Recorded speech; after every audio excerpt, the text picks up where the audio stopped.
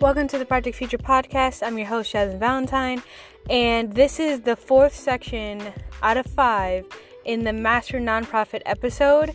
The episode ended up being almost 5 hours long, so I'm releasing each section on its own, and this one covers everything to do with media. Welcome to section 4. In this section, I'm going to go over all media related strategy. Alright, in this section, which is the fourth section, I'm going to go over all media. So that is social media and traditional media like radio and TV. And basically how this works is that you have to think of yourself as a media company first that happens to specialize in whatever you actually do. So you're a media company that happens to specialize in nonprofit, and then specifically what service do you offer? When you think like this, you get in a much more creative space, and you also think with more strategy as you go through all of your ideas. So you're basically working from the end backwards. So you're reverse engineering it rather than thinking okay, we're a nonprofit, what kind of YouTube channel can we have? Who would actually want to watch stuff that we do, right? But instead you think about it if you were a media company, and for this I highly recommend that you actually get people who specialize in media. So you get a videographer and you get a copywriter and things like that. Take it seriously, because brand is going to overshadow everything else that you do. Like I've said, you want to be the company or the organization that people think of when they think they want to volunteer, they want to donate, things like that. Because right now, look at the people who are killing the game. Goodwill. Pretty much everyone knows Goodwill. Pretty much everyone knows Habitat for Humanity and all the big names that are nonprofits. The NFL is a nonprofit, and everyone, at least in America, knows the NFL. So, and that's because that they handle it the same way. Their front end offer, or their front end, their hook to get you in is media. So they're actually selling the jerseys and the tickets for the NFL, but to get you in, it's the football game. And that's a show that pretty much everyone wants to watch. Or at least a good portion of the population wants to watch that. And then it creates demand for the jerseys and the tickets and the NFL packages on cable, stuff like that. Now, as I've said in a lot of times in this episode, I do support the hub idea. I think it's probably the best route to go. But until we get there, I want to make sure that your organization and your mission win. You do that with branding. Your organization needs to be the first and loudest one on their mind when they want to donate, volunteer, or need your service. If you want to know more about how to brand the proper way, look up Gary Vee. I know I've mentioned him before, but look up Gary Vee. He is the mastermind of branding, and he'll better put in perspective what I'm talking about being a media company. Basically, what Gary Vee teaches is that you need to produce more content in context every single day. And I know that most companies and organizations do not even post every day. But you should be posting a significant amount of times every single day. You basically need to flood everyone's timeline with in-context content. And it needs to be on multiple platforms, because most people don't consume media from just one platform. They're on Instagram and YouTube and Facebook and Pinterest and whatever's going to come out next. So you need to be on all those platforms. And the way that you do this is, like I said before, you need people who can already produce that content, or utilize your employees and put it from their perspective. Because the best way, as Gary Vee says, the best way to create content is actually not to create it. It's to document what you're already doing. And one thing that I think people misunderstand about their own field, or just don't recognize, is that almost no one else is in your field. Almost no one else is in your world, even if they're in your field. So everything you do day to day, month to month, is exciting for us. That show, How It's Made, people within those industries didn't think anyone would want to know how those things were made. But that got a lot of views, and it still continues to on YouTube. Or if you look at any kind of behind the scenes content like a lot of that does really well. It doesn't have to be this polished, like mega produced kind of piece of content. It doesn't have to be like a commercial for everything you put out. And don't prejudge what's going to work well. Because even experts in any kind of media creation don't know what's going to work well. Also, from this perspective, it's like you have to think about like who is it working well for, because you're talking to your donors, your volunteers, the people that you serve, everybody. So you're gonna need like a very wide message.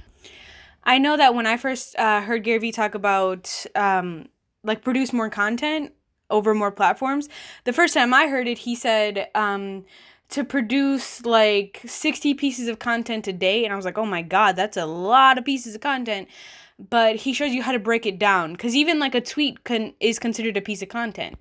But basically what you need to do is put out more content. Let us see behind the scenes. Let us see what we're actually investing in, or like our time or our donations or whatever we're investing in. And you want us to think of you more often. So if we see that, like, let's say you have like a segment of your YouTube channel is just about like meeting your employees, or they get to do like a POV of your office, or they get to do something. So like, let's say like your accountant is really funny, and then every week he gets to do like a 5-minute segment where he just tells a bunch of jokes.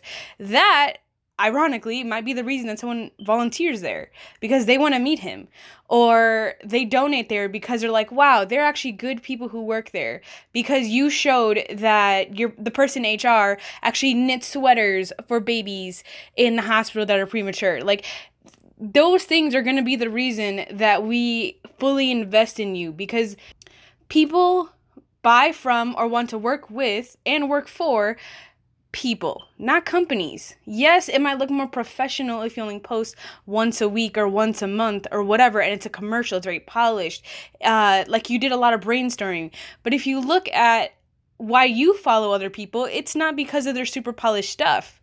Like reality TV shows, yes, they're produced, but we like them because they seem more real than like a sitcom or something. Even though we enjoy sitcoms, I'm not saying to not produce real stuff, like real commercials and stuff like that, but like sometimes the more raw, real stuff is what makes someone more loyal to you. And you're not necessarily going for 1 million followers. That's not what like your goal should be. It's engagement. And it's people who actually, like, you want that view to turn into something else. You want to convert that into a donation or a volunteer or something else that you actually need. And that is the goal. A really good way to measure, I guess, how to do this is to tell better stories more often. And that's any story that has to do with your business at all. So if it has to do with the people who come in, or the people that volunteer or work there, or you as the person who's the operator, because I know a lot of nonprofits don't actually have a big enough team to have HR or an accountant. Maybe you outsource that. But for example, let's say you outsource accounting, show the process. What does it look like when a nonprofit outsources anything, and then specifically accounting? Like how does that work? Just to explain that, you might get people who follow you just to see how that works, because they want to also start a nonprofit. The more you can put yourself on stage, the more you can put yourself as like the host of things, the better for you. And for this, you do not have to be perfect. Like I said before, think of why you follow the people that you follow. Is it because they're perfect? Is it because it's super polished? No, it's because they're real and you can relate to what they do, or it's an escape from your stressful day. But like I said, the whole goal is for people to care about your mission and to think about you when trying to solve that. And as you start to post more, in the beginning, it might seem like nothing's happening, right? Like no one's commenting, no one's liking it, no one's sharing it, nothing like that. But over time, like this is a long-term strategy. Like for some people, that one piece of content is going to be the thing that blows them up. Like that one thing went viral and then their life was never the same. That can be true, but for the most part, you need patience and you need to post often, even if you do not see the results. And do not judge what's going to do well. So just post it. So create it. I think if you create from a point of intention and joy and love, then no matter what you put out, the right people will see it. The right people will engage. But let's say you've been doing it for a while and now people are starting to listen. People are starting to view your story. People are starting to comment on your YouTube channel. People are starting to engage, right? This is where you need to engage with them. You cannot be like if you were an influencer or something like that, you might get away with like not engaging with your audience because you do want to put yourself kind of on a pedestal. But as an organization, especially in the nonprofit sector, you need to engage with them. They need to feel like you guys are friends, like you're a part of their family, like they're a part of your community, all of that stuff. Like you want to pull them in as much as possible. And the way that you do that is you give them calls to action. So you say like, I don't know, like if let's say you're on TikTok, which do not discount TikTok. I understand that it is a platform that's generally for younger people, but that's not always the case. Like there was a man who just went viral and I think he's in his 40s. And I'm sure everyone has seen the video where he's playing, I think it's Fleetwood Mac, and he's on a skateboard. He has some cranberry juice and he's just rolling down the highway. And he's just vibing out. He's just having a good time. He is not the normal age for content creators or for consumers on TikTok. But that changed his life. That one video that he posted, even though he had other videos, that one was the one that changed his life. And he also follows Gary Vee. So there you go. But my point is that when people come into our world, we have to engage with them. So like I was saying, for example, on TikTok, like put a call to action in your title, in your audio, and in your captions. So it could be as simple as like, follow me. Share this with someone you know that deals with this. Or share this joke with someone, or tag your bestie, or shoot your shot with your crush in here. I understand that you don't do things with love, like relationships and stuff like that. But maybe you posted a cute video of a cat that you saw on your way to work, and then you said, oh, tag your crush, see if they like cats. Something like that. Like, it doesn't have to be so much pressure. It doesn't have to be so perfected when you do this. Like, it can be fun. It can be a good time, because you want to have a good time when you post it. Like, when I think of this part, I always think back to Liza Koshy. When she did an interview and someone asked her, like, how did you know what to post? And she said, if I laughed when I watched it, I posted it. And it's as simple as that. Just have fun, do it with intention, do it with love, and the right people will come into your community, into your world. And that's who you really want. Do you really want people who don't really care about your mission to be in it? Yes, a donation is a donation. But do you want your volunteers to actually care about your mission? I would hope you do. Plus, it's better. Like, imagine if you showed your personality. So, like, let's say you're the operator or someone high up. You showed your personality on your platforms, or like your accounts on these platforms, and in your emails and on your website and things like that. And then people wanted to work with you just because of that, and they vibe with you. Maybe you guys geek out over the same thing. Like, you guys have this weird hobby, it's exactly the same, and you both love your mission. That is a much stronger organization than someone who happened to just turn in their resume and you were the one out of 30 companies that accepted their resume. Even though that can work, you have to focus as well on, like, your whole world. Like, you don't want your company to just survive. You want it to thrive. You know what I mean?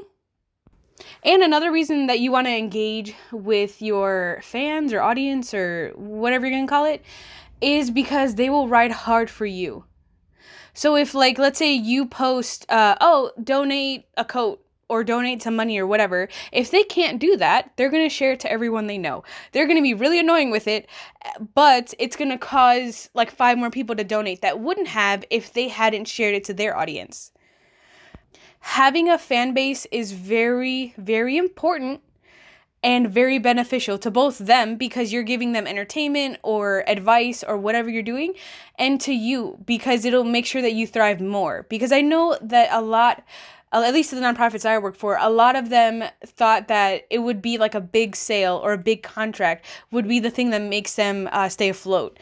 And that might be true, but to get you in between the big contracts or the big donations, you need little ones. You know, and if you have a big enough base, you might not even need those big contracts with companies or however you get them that don't even care. You might be at a point where you can just rely, except for, like I said before, you should work with companies that send you stuff, right? But what if, like, let's say you put out a video, right? Or an audio, like you start a podcast, which I highly recommend that everyone starts a podcast, but let's say you put out a piece of content and you put it on LinkedIn, and it's funny. Like, I don't know, you live in, like I live in Milwaukee, Wisconsin.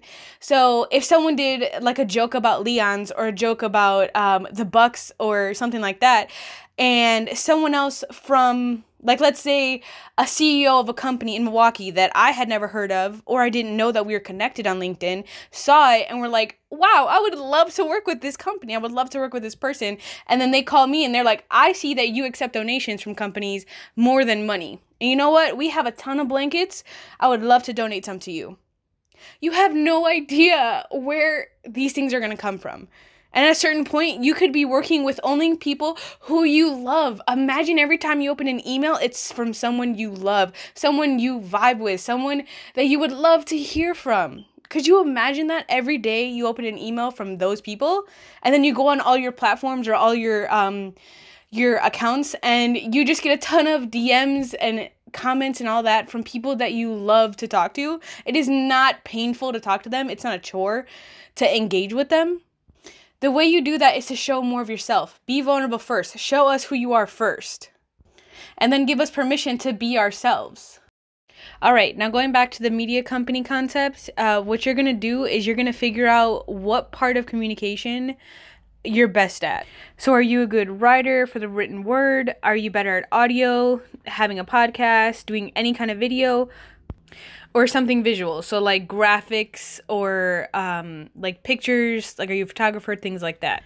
And as Gary Vee recommends, you should be producing all of them on every platform, but you need to put everything in context. So like, for instance, even though Instagram and TikTok are both video short form platforms, long form text, so like the caption on Instagram is going to do a lot better than if you did a lot of text on TikTok, because one, there's not enough room for that.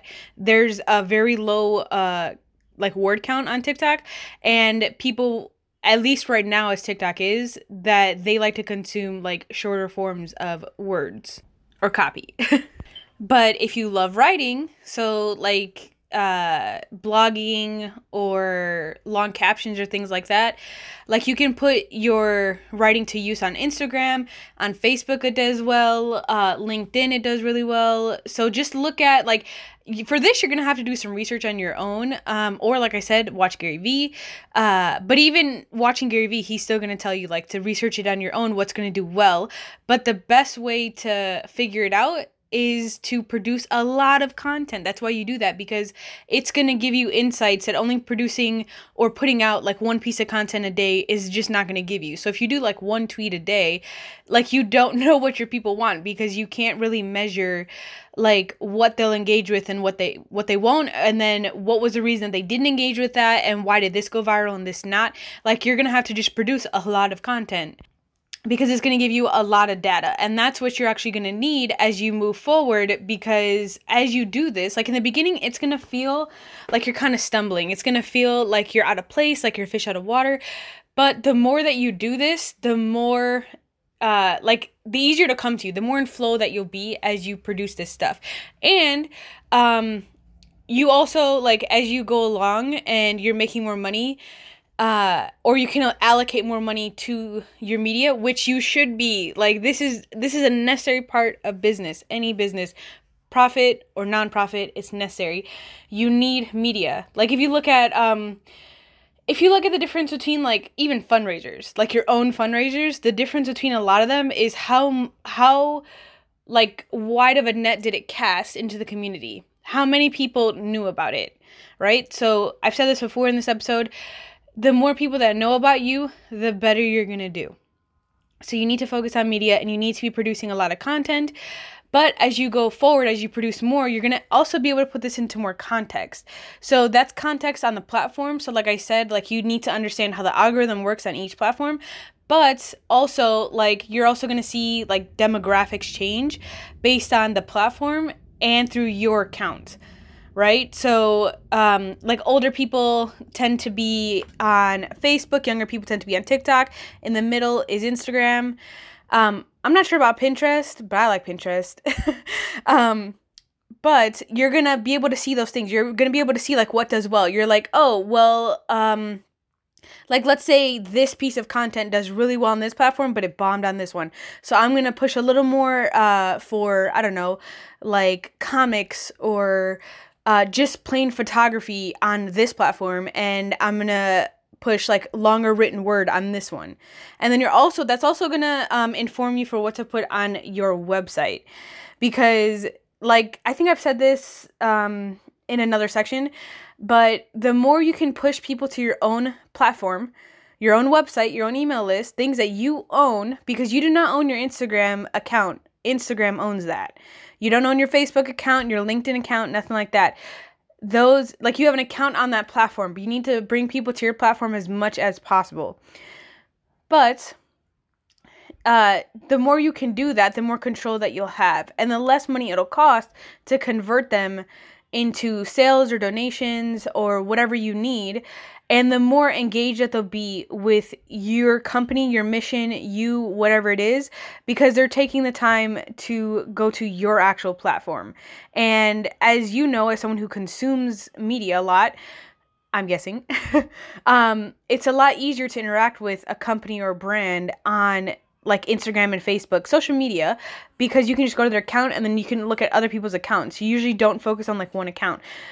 But, like, the people or the brands that you really, really, really love, you're going to go on their website. You're going to go on, you're going to sign up for their email list. But as you produce content, the point is for people to recognize you as a brand, to remember your name, to remember your mission, things that you do. Because what a lot of nonprofits struggle with is that most people, even if they have heard of them, they have no idea what they do. And that's a problem, because you need them to know what you do, so they're much more likely to donate or volunteer with you or share something or talk about you. The word of mouth is very important.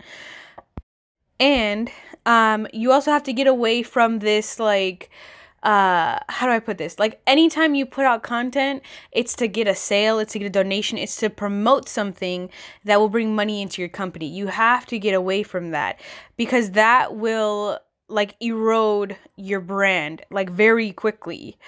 Like, for example, like, think of someone that, like, that you watch that, let's say it was, like, an OG YouTuber, that they made content, and then it was, like, it was funny, or maybe they did, like, makeup tutorials, and they went from that to starting a brand, and every single video that they had was basically a commercial for their brand. And then maybe you stop watching them over time because you were tired of being sold to. That is how it erodes your brand. People trust you less, and they want to consume your content less. They don't think about you as much. They unsubscribe, or they actively talk bad about you because you've sold out or something like that. And that's just not a position that you want to be in, or that you want to put your organization in. So, like, so nonprofits and for-profits have this, like, fear that everything that they put out needs to result in a sale. And like I just said, that's going to erode your brand, and brand is much more important than a short-term sale. And your brand will actually be the thing that not only keeps you afloat, it'll be the reason that you're top in your field. It'll be the reason that someone donates a huge thing to you, like a huge sum of money or a lot of something to you, or a significant amount of people volunteer with you. That is going to be, it's basically the currency you exchange. Like your brand, if you're for-profit or non-profit, it's going to be the currency you exchange for doing well in the marketplace. So when I bring up stuff like you need to use traditional and like newer digital platforms or forms of media, a lot of people, they get like really tense at this point because they're like, no, I can't do radio because social media is free and that's where it's at. And it's like, if it makes sense. So like it has to make sense. Like if the radio is gonna be like a crazy amount of money for like a 30-second commercial, maybe don't do that, at least not yet, until you can afford it. I don't know. But if it seems reasonable as a price for media, because you do need a media budget, like that just is good business to have a budget for media. But you should be doing radio commercials. You should be doing like regular TV commercials, only if it has like people watch it. Now, it might not always result in a sale, but people need to be watching those things. And if you find that no one is watching it, no one's consuming it, stop it. But you need to start trying things that get you a little out of your bubble. Like billboards, anytime we're going to interact with a brand or a business throughout our day is where you want to be. You want to be in our face all day, every day. And the better of an experience you can make that, the better your brand will do, the better your organization and your mission will do. So I think it was like we need to see a brand like 16 times before we buy. And that used to be, I think in the 90s, it used to be like 8 times. And before that, it was like 4 times, 3 times, something like that. So we have to see your brand a significant amount of times before we even consider buying from it. Before we even consider, that also works for donations. Like before we ever donate to a company, we have to see it a lot. Because for some reason, donations, there's a bigger barrier there because we're not getting something in return. But that includes like money donations or like clothes or whatever you need donated, time, anything. You want us to think of you. So you basically need to be wherever we are. So that means that you need to be buying media on traditional things, like I said, like billboards, radio, maybe like local TV or with like your Chamber of Commerce, things like that. But as well as you need to have kind of like an affiliate system. And I know I mentioned this in the section, the second section to do with money. The reason that you need this is because you want to borrow their audience. You basically want to promote yourself on their audience, and you're going to basically borrow their credibility. Because if someone's in their audience, they already know, like, and trust them. And that's what you need for people to buy from you, to engage with you, to follow you, things like that.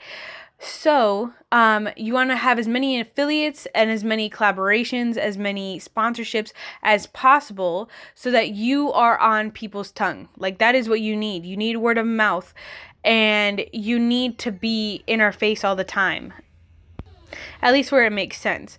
But this is where you want to be creative. Like, for example, there is a Milwaukee beer company that it's the only beer you're allowed to serve at Summerfest. And Summerfest is the biggest music festival in at least all of America.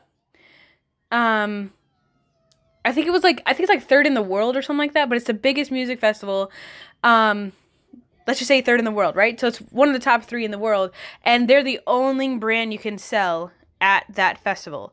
So every single vendor that comes in, they have to buy their beer. So who do you think is on everyone's mind all day as they walk to the festival? Like, if they want a beer, they have to get this company. So they have to know this company. And when they taste it, ideally, this company, I don't drink beer, so I don't know how it tastes. But ideally, it tastes well enough that they can actually make a sale.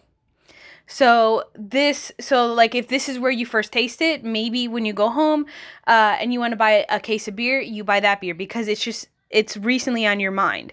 Like, we don't make buying decisions from logic. We make decisions off of emotion, and then we justify it with logic. But if you're on our mind, we're much more likely to buy your product or to use your service or to volunteer with you, because if we get in a moment of like, I just need to give back to the world, or if they have to, like, they get sentenced by the court to do some volunteer time, or their school requires them to do volunteer time, they're going to think of you and they're going to want to work with you. And that is what you need. So you need to be on their mind as much as possible, and you need to let them in your world as much as possible. And listen to them. So if they tell you stuff like, oh, actually, we really like this part, or you haven't shown us this part of your business, can we see that? And if you're comfortable showing it, then show it. But like I mentioned before, a good way to produce more content is to document and not create. So if you think about it like this, like, you want to give your audience or your community a glimpse into your world. And if you think about it like your organization, your company is a TV network. And then you can even do like each platform is a new TV show. Or like each segment that you come up with is a new TV show. So like I said, if you do it from the perspective of like think of all different types of TV shows. So reality TV, you can even do like documentary style stuff. So for this, you can do because I personally think it's wrong to show the people that you serve, because they're not really in a position to say no, even if you ask them. But if someone really wants to be in it, cool. But the way that I would approach this is I talk to the people who serve those people. So the people who are like on the ground in the trenches actually doing the work, they tell stories that does not have identifying information, and they just tell stories about the people that they've served and what that means to those people. Because a lot of the people who would donate but don't, they just don't know how much it'll impact someone's life. Since they don't have to deal with like poverty or homelessness or whatever the situation is, like, since they don't have to deal with that, they don't know how it affects someone's life. So you basically need to show them that, one, your company is doing its job, and two, that their donation of a coat is going to be like, it's significant. It's not nothing. Because a lot of people, they're like, oh, well, it's just one coat, it's not going to mean anything. But it might mean everything to that one person. Or it might be in a package of things that you give them. And having a coat is always a good thing to have. So you just show from the perspective of like people who have been in the field. So for example, like, you can even do like, you can interview nurses that have had interactions with them, lawyers. Like, it doesn't have to necessarily be the people that volunteer that are handing someone like a care package, or the people who are like working as a cashier in an animal shelter, or the ones that are like building the houses for Habitat for Humanity. Like, talk to the people who aren't necessarily, like, talk to everyone obviously, but like, talk to the people who would actually see the transformation, like counselors, lawyers, nurses, doctors, like teachers, like anyone who would see the longest term of transformation. And those are going to be very powerful stories. Obviously, like I said before, you need to tell better stories more often, and this is a very powerful way to do that. Showing transformation is a very powerful like form of communication, and it is very powerful to show the effects of what you guys do on a long enough timeline. And like I said, you can also do shows of like I said, if someone's funny, they can even do like a joke contest every week, and then the top like 5 funny people in your company get to tell jokes in front of a camera. Or if they're not comfortable with that, I don't know, maybe a podcast. You throw out a 5-minute podcast episode every week, just called Jokes of the Week.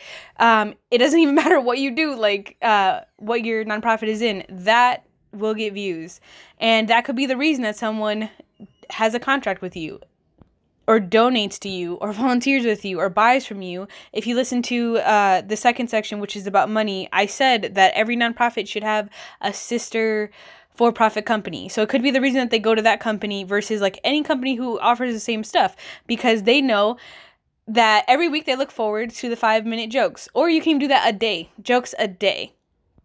Or even, I don't know, like think of popular shows that you've watched. Like I used to watch MTV Cribs. You can do something like a MTV Cribs style tour of your facilities. I know that my sister, when she was looking at colleges, she saw that one of the colleges she applied to did like an MTV style Cribs tour, and she knew she wanted to be there. Even though obviously they had really good like metrics or whatever, but when you're looking between stuff, she was like, oh, they have a good sense of humor. Like it just feels good, especially when she was at a school that didn't have anything like that. She felt like just a number there.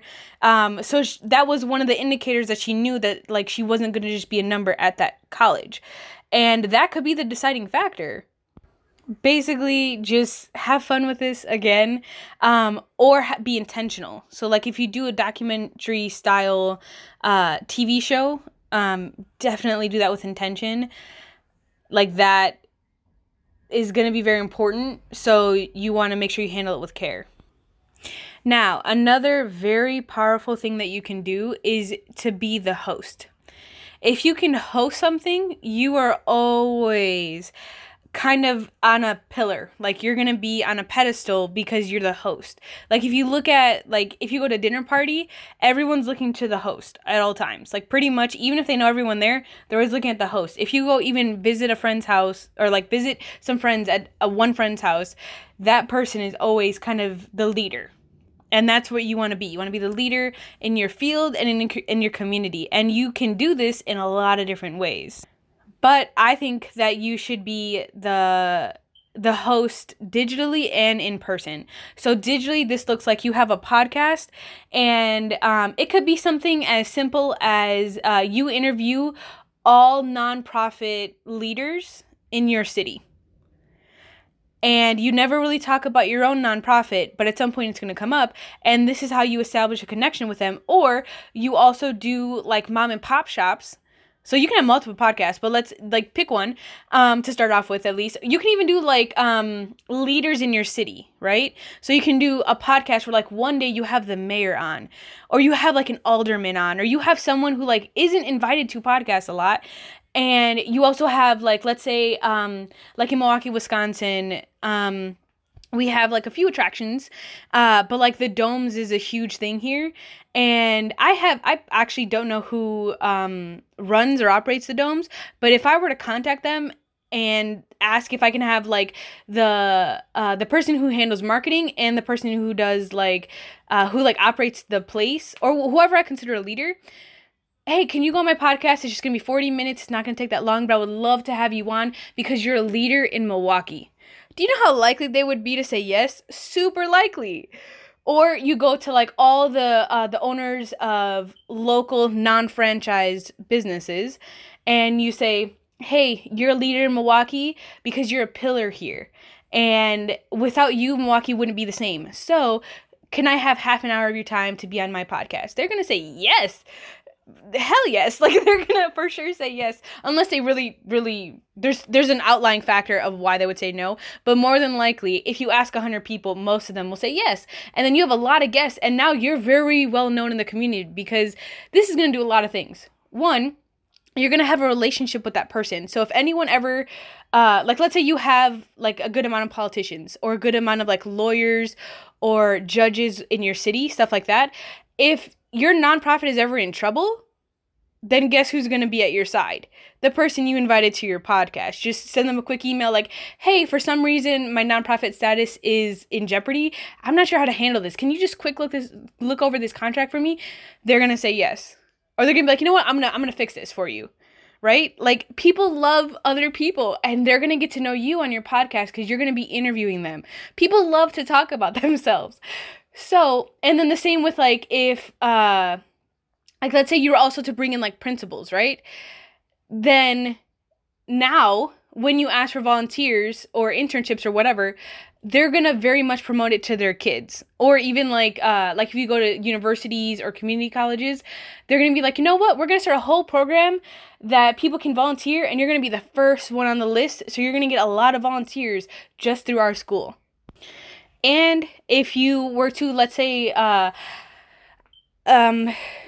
as Gary Vee says, the top 3 pillars of any society or any community, is sports, food, and music. So if you can get local people in those industries on your side, you basically have the whole community. And the whole community is gonna support you. They're gonna know about you. And if you were to invite those people, so like for instance, if I were to invite pillars of the community on a podcast in Milwaukee, I would definitely invite every Bucks player that I could. Like, for sure, that would be it. And whoever operates or owns the Buck Stadium, I would for sure try to get them to be on my podcast as much as possible. And because they also want to support their own community, but they, like, a Bucks player is most likely going to be interviewed more often than most other people, but they're going to want to support their community. So if they know that you had 50 other people that are pillars in the community, they're going to be like, okay, cool, you're not just using me for clout, even though you could. And all these people, so all of these, like, so for instance, like, if you were to have a principal on your podcast, what do you think that principal is going to do? They're going to want to show it off. They're going to show all their friends. They're going to probably, I would recommend that they send an email to every single parent and a letter home to every single parent saying, hey, I'm going to be on this podcast at Thursday at this time. Make sure to listen because I'm going to be shouting out the school, or I'm going to be talking about how parents can help schools better, or whatever the situation is. They're going to want to tell everyone. They're going to find a reason to tell everyone because this is most likely going to be the only podcast they're ever going to be invited to in their whole life. And even if they, after that point, get a bunch of people to invite them on their podcast, you're going to be the first. It is so powerful to be the first to discover someone. It is so amazing. And then as you interview all these people, at a certain point, they're going to turn around and say, hey, what do you do? Like, is this what you do for a living? Is the podcast it? And then you're going to say, oh, no, actually, I run a nonprofit, and it's called this, and my mission is this. And they're going to be like, oh, my God, how can I help? I would love to help. Is there anything I can do? Can I shout it out to my people? Or whatever the situation is. And you're going to just, then you get to establish a real relationship, and they're definitely going to share you with their audience. You are going to become a pillar in the community just by interviewing other pillars. Now, you can also do the same thing like out of audio, like, you know, videos. I would recommend that if you're comfortable with video, you record the video session and strip the audio or record it separately and put that on a podcast. And if you use Anchor.fm, the app, it'll put it everywhere for free. That's what I use. So to be on Spotify, Apple, iTunes, all of that stuff, like anywhere you can listen to a podcast, it'll be on there. But if you were to do this in person, how you would become the host, like in person and not digitally, would be, again, to look at the community and see where are people. And if you go with the 3 pillars of sports, food, and music, then go where the food, the music, and the sports are. And a lot of times they're actually all in the same place. But go to like the local high school's football game, and then just like film it, and give them the whole experience of like being interviewed and stuff like that, because they have yet to become in like the public eye, really. So give them their first interview. They're always going to remember that. Those kids are always going to remember, even if they go to the NFL or the NBA, they're always going to remember that you were their first person that interviewed them. And if you put this to the community, now you have a whole nother show of just local TV, and people are going to come to you to see what's happening locally. And I think I said this in another section, but another thing you can do is create like clubs. So like a book club, or even you can do like an association, like kind of like a union situation of like, for example, if you were to create, like I said, I live in Milwaukee, Wisconsin. If you were to create a Milwaukee nonprofit association, and then you were the host of that, you would instantly be the leader of all nonprofits in Milwaukee, assuming that people actually join you. But if you can create like a way for people to look up to you, you're going to be a leader. So if in that nonprofit you were to give them advice, so like let's say you've been around for a little longer than most nonprofits, and you know the tricks of the trade, and as they see you gaining popularity, they're going to wonder how you're doing that. Like, how are you not suffering in the middle of a pandemic? How are you not suffering in bad times or like down times or whatever? Like, they're going to look to you, even if they have been around just as long as you, They're going to be like, why are you not suffering? Why are you not just barely surviving? Or how are you thriving? Like, if you become someone who is a mentor to the people in your field, they will respect you. And this is also a perfect way to start the hub. It's all going to come back full circle to the hub. But you can also do this like outside of your field. So like, let's say you were like everyone who's ever been on the podcast that are in very different fields, bring them together. Just do like a club of like people who have been on there. Like if you do a club of pillars in Milwaukee or leaders in Milwaukee and people join that, like they self-identify it as a leader and things like that, that's also for you to like recruit from for episodes. And then everyone in there is going to be like, you know what? I know this person who's a leader in their community. I would love for them to be in the group. And I know you're backed up for like episodes because you can only do so many a week or a day or whatever. But I would love for them to be in the community. Great. Invite them in. And then you become the host of that. You're the admin of the group on Facebook. And you decide when people meet. And you decide all that stuff. Like, you get to be the leader of all the leaders in Milwaukee. Like, that is a very powerful place to be. Now, another example is you can do frequently asked questions and like a Q&A situation. Frequently asked questions would be very beneficial for you because this kind of establishes like what people should be asking. Even if no one's ever asked you this, just think of things that people should be asking you, but they're not. Put this in your frequently asked questions, as well as questions that you were surprised by that people ask, that you didn't know that was being miscommunicated or whatever, and put that in there as well. And then just keep adding to this as you get like more notoriety and you get more people to engage with you. They're going to ask you questions over and over and over and over and over, no matter how many times you ask it or how many times you answer it. And you just want to put these in the frequently asked questions. You can do this like every week. You could be like frequently asked questions this week. And then it kind of sets the tone of what people should ask you or what they should stop asking you. And that'll, again, put you in a position of like control and leadership. And then if you do Q&As, then that also puts you in a position of you're the expert or you know what you're talking about.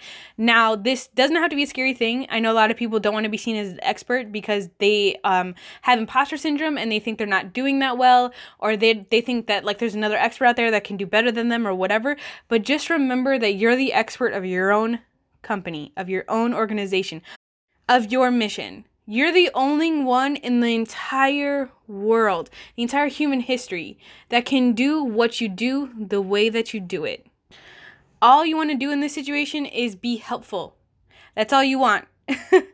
Even though you are going to be put as a leader, people are going to put you on a pedestal, and there are going to be some things you're going to have to deal with that, but there's also a lot of benefit in that. You get to be the leader of a movement, and that's what you kind of want to do if you have a nonprofit to begin with. You already recognize that you can at least do it well. So why not show other people how you do it, or give them advice on how they should do it better, or how to not do it in a harmful way.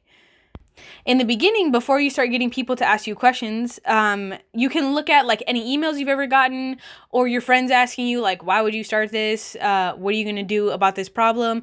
Stuff like that. You can start with questions you get in real life through your organization, or you can start with questions that you would love to answer. Like if you know that you do really well with advice on, I don't know, how to start a fundraiser, or how to run a fundraiser, or how to get the proper people to volunteer for you. Like whatever you know you do really well. Like if you aren't out here being humble, you're just like, you know what? I do this thing really well. I've not seen anyone else do it better than me. That's what you start with. You answer questions as if someone had asked you that. You could put this in a frequently asked question, but I would suggest also doing it in a Q&A style thing. So you can even do, like I've mentioned Gary Vee a few times. He used to do like a daily V, where he just answered like, I think it was like 5 questions, but they were like deep questions because people started asking questions at a certain point. And you can even answer questions about like nonprofits in general. Like you don't have to start with like technically your expertise.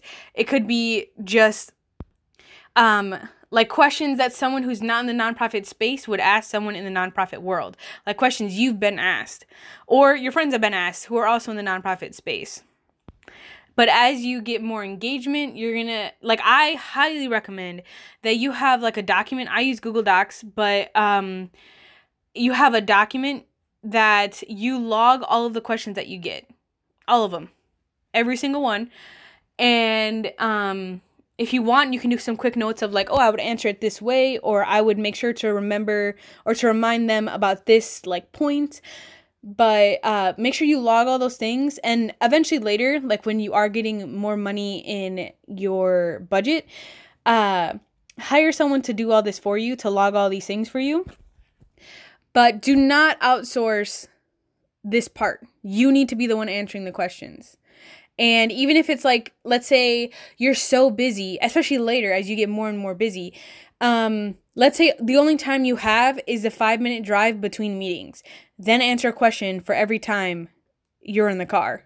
Like, you can do a quick like selfie video, or you can have someone film you or whatever, but you utilize that time to talk to your audience, to engage with them, and to create some content. Oh, and another thing I wanted to address real quick, because I know that when I tell people some of this stuff, they tend to think, well, if I give the public kind of like the blueprint of how I do what I do, then other nonprofits might take it, or someone else might do what I do better than me, or whatever. One, competition is very healthy. But two, I promise you that most people, even listening to what I just said, this entire episode, I'm literally giving you the blueprint of how to make sure that you're the number one nonprofit in your sector. Most people will not do what I just suggested. You will be the only one. Even if 100 other people in Milwaukee listen to this podcast, and I said to start a podcast about the leaders in Milwaukee, I guarantee you that that will not be the case.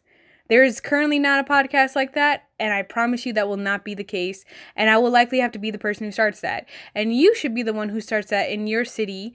And if you happen to be the one who starts in Milwaukee, like, hit me up. Like, we should work together. But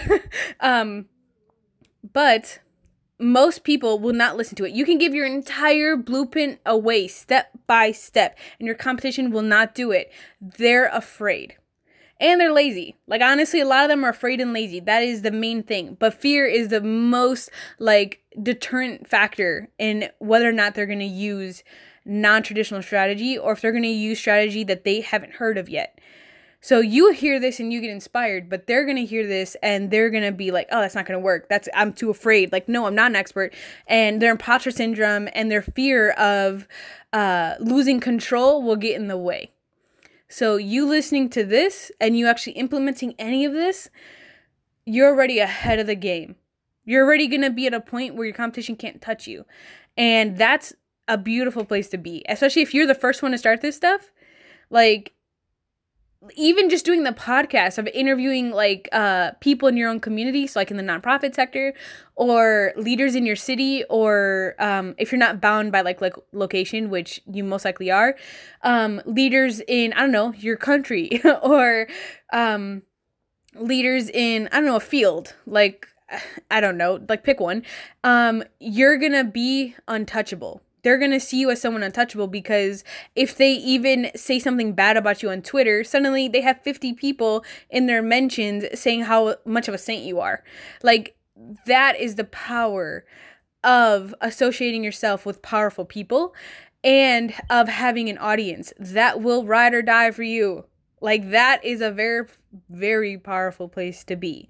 And that's where you want to be. And that is why you can implement these and show your entire blueprint. You can show the entire back end of your business, every single thing, your for-profit, your nonprofit, whatever you want to do, and they won't even touch it. And even if they start to, you're already worlds ahead. You are their blueprint. There's no way they can get ahead of you if they can't make their next step until you revealed your last step. Now, if you are someone who's going to take action on this stuff, this is what you're going to do. You're going to do a whole brainstorming session, and you're going to do everything I've said so far. You're going to map out like your next few steps, and then you're just going to do it. You're not going to let self-sabotage get in the way. You're not going to let fear get in the way. You're just going to document or create stuff, and then you're going to post it every day, all day. Anything that comes to mind, you're going to post it, because none of it will be the reason that you suddenly go into business, but any one of them could be the reason that you go viral and then you become the top in your community. That's what you're going to do. Okay? Okay. Just real quick, I was gonna be done with this segment, but I thought of a few other things that you can do to kind of make yourself the host digitally or in person. And you can also do, instead of like leaders of your city, you can also do positive stories around your city. If you look at like, I know I follow a bunch of stuff on like Facebook and Instagram where they do like good news to kind of counteract what's happening in the news, like the terrifying stuff or like the violent or bad stuff that's happening.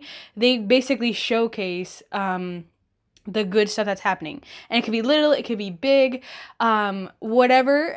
Basically then you become a source for good news. And then there's also I follow this Facebook page, I don't know if they have anything else, but it's called 60 Seconds Docs. So like a 60-second documentary, and those are amazing. So it doesn't have to be like an hour-long documentary or an hour-long interview or whatever. It can be quick stuff. It can be 5 minutes or whatever the situation is.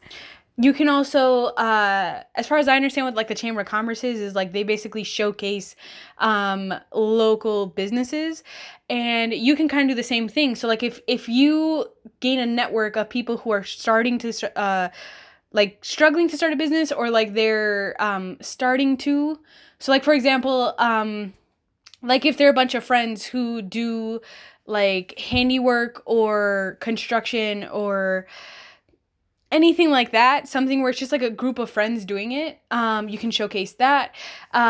Also, because if you're in the nonprofit space, obviously like the more you line it to your stuff, the better, but you just need eyes on your platform, something that you control. But if you were to do nonprofits, you can do the same thing. So you can be the one to showcase all the small nonprofits in your city or your state or your region or your country or whatever. And you basically give them a platform. You amplify their message, and then you become the person everyone looks to see what to pay attention to in the nonprofit space. That, like I said, is a very powerful place to be. And it doesn't even have to be like documentaries. So if you work with animals, like if you have an animal shelter, obviously showcase like each animal. One thing that I saw that worked really well was a photographer came and then took professional pictures of each dog, I think it was, that was in the shelter, and every single one got adopted like very quickly. Even the ones that had been there for a very long time, they all got adopted very quickly. Basically you like humanize them, or not humanize, but like you show them in a more nurturing or soft light, because that's what people want to see. But you can also do like, let's say you do that as a separate thing, but then another thing you could do is just showcase other animal shelters, or you can showcase like basically, like I think I went over this, like the worry tree.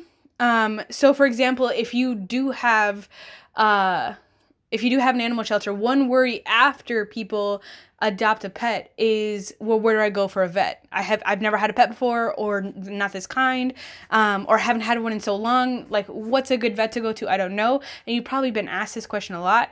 Also, like, what about grooming them? Like, they're gonna need stuff that I can't give them. I don't know how to cut their nails. I'm just too scared. I don't want to hurt them. What you can do is you gain a network of vets that you trust, and groomers that you trust, and like doggy daycares that you trust, and you become like the one-stop shop for adopted animals, right? You can do that, and then you can also do the same thing that you do with your business, where you show the back end of it, show at least the front end of their company. So like, for example, how you would do this is you would go to each and every one of the places that you'd recommend, and then you give a tour. And then you talk to people who have used their services, or you talk to people like the owner or the operator or whatever. And then they basically give their pitch if they want to. And you like put them on of how to do like the media part of it. And then you just share their stuff on your platform. And you do for them what you're already doing for your own company. And that would be very powerful. Like, imagine if you did that. Imagine if you were an animal shelter that went to a groomer and was like, I've heard very good things about you, and you put them through whatever process you need to in order to showcase them on your website or in any brochures or whatever, and they become a part of your community, and then you show them how to get more people to come in, and you send people their way. So like you refer people to them. Do you think they'll ever work with another animal shelter? Like, over yours? Probably not. Even if they end up having a network of animal shelters, yours will always be top tier. They're always going to take your customers first, or the people that you refer to them first. Like, even if your competition ends up doing that, like, that is again a very powerful place to be. Someone's first, and if you help them the most, if you put them on game, they will love you. Or, for example, I know I'm going on another rant at the end of this episode. I wanted to finish it strong, but here we go. Anyway, if you work with like vocational assistants, if you were to become like the hub for good jobs, because I know a lot of people have had to use this service, and a lot of times they just lead to temp jobs or jobs that like we could have found on our own, or jobs that we just don't want, that nobody wants. But if you become the central hub for careers, for internships, and you can also offer the other things if that's necessary for your business model or your nonprofit structure, whatever. But if you also offer access to like real jobs.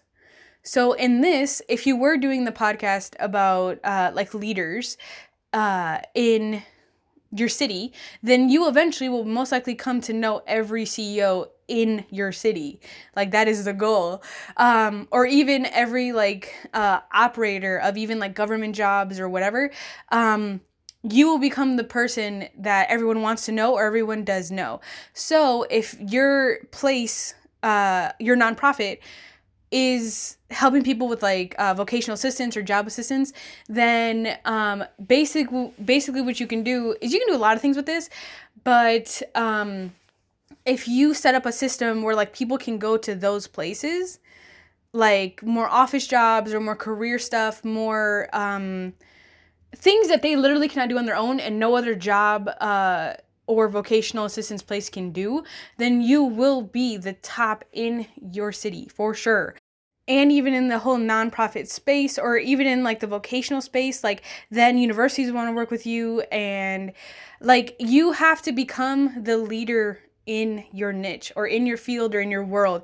You have to become the leader, because this is honestly, like, I don't want to scare anybody, but if you're not top, a lot of times you're dead. You are struggling, and you are one quarter, one paycheck, one whatever away from having to close your doors. And I want to make sure that you are not in that position. And if that's also helping you serve them better, and as well as the companies. Like, the companies are looking for good workers, and you have people who want to work. So if you can connect them, then you will, oh my God, the amount of influence you'll have, and the amount of people who would thank you, like that would, an insane amount of people would. And all of the other things you're trying to do. So like if you're trying to get more grants from the government or from other nonprofits, you'll be the first one that they think of, because you're doing the most work in the community, the most work that even the public can see. And that is definitely where you want to be. All right. Thank you for listening to today's episode. Please check out the Project Future social media. So Snapchat, Instagram, Facebook, TikTok, and Twitter. Just search Project Future with 2 T's. Please share this episode if you got any value from it. And check out my other 2 podcasts, which are Psych Chica. So Psychology Chica. That's where I share personal stories. You can get to know me a little bit better. And the other one is Manifest and Chill. Manifest and Chill. And that's where we get a little spiritual. Again, thank you for listening.